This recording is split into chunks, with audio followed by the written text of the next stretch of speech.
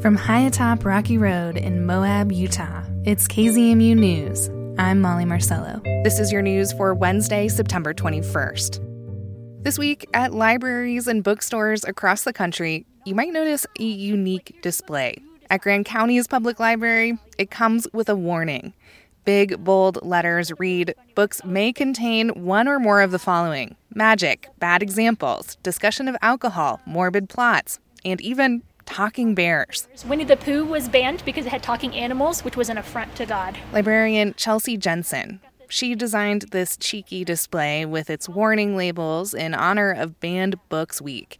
It's happening right now, a week's worth of events and conversations across the country to celebrate the freedom to read. It's sponsored by many organizations, including the American Library Association and Amnesty International. Every book on display here at Grand County's library was either at one time banned or challenged. They all have a red tag explaining where that happened and why. This book in particular, this was another picture book for kids. Jensen is holding The Librarian of Basra. It tells the true story of a librarian who tried to save books from Basra's central library during the invasion of Iraq.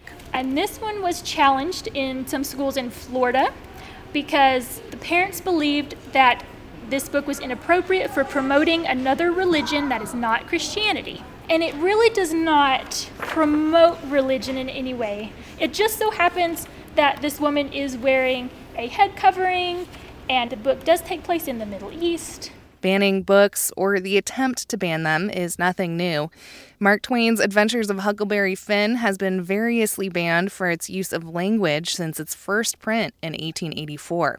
But many of the books most often fought over in today's cultural wars involve not just language, but character identity. So the stories that are typically banned often have to do with race relations, often have to do with gender identities and queer identities. Alyssa Sherman from Back of Beyond Books, an independent bookstore on Main Street. Their Banned Books Week display sits directly beneath a pride flag, highlighting titles like Genderqueer and All Boys Aren't Blue, books that are often at the center of today's conflicts. Every year, the American Library Association compiles a list of the top 10 most challenged books. In 2021, half of them included LGBTQ+ characters and themes.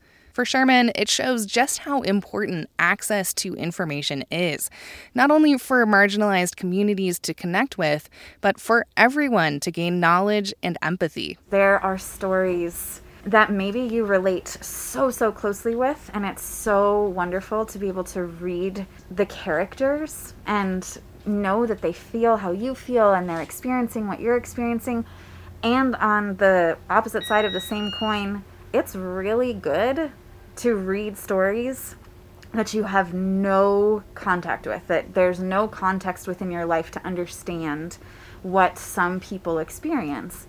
And growing in empathy and understanding for people who are not like you in whatever way is only going to grow more intelligent, empathetic, and functioning members of society. Contemporary book challenges often come from concerned parent groups, leading to conflict at school libraries. In August, the Alpine School District near Provo pulled 52 books from its shelves after it received complaints. For Sherman, that's a disturbing trend. She says having access to books in stores is wonderful, but they have to pay for them in order to have access to them. Taking them from libraries most often means that they won't be able to get to them. Last year, Back of Beyond Books donated a bunch of titles to help get the Moab Pride Library going. It's a free lending library in the courtyard of Adobe Garden Apothecary, filled with titles that are pride-y, queer-y, marginalized. These books that you wouldn't really find in other community libraries. Desiree Miller speaking to KZMU News in July. An organizer with Moab Pride, Miller says the library is a way to provide another access point to information and stories that are representative of marginalized communities. Some authors in this library have been frequently challenged, including Toni Morrison and Bell Hooks. Miller says having free access in a low-key space is especially important for younger people, who might not feel comfortable asking for these titles in other settings. When it was talked about, there was just like, how do we create this space where resources are available without having to really approach anyone for them?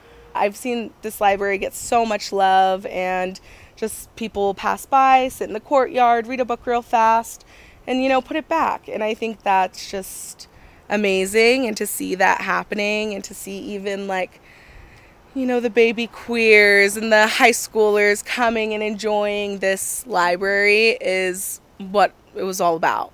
I remember being in middle school and reading Speak. Sherman at Back of Beyond Books remembers the title that changed her life at 13, the young adult novel Speak. Since its debut in 1999, it's been variously banned and challenged because it deals with rape.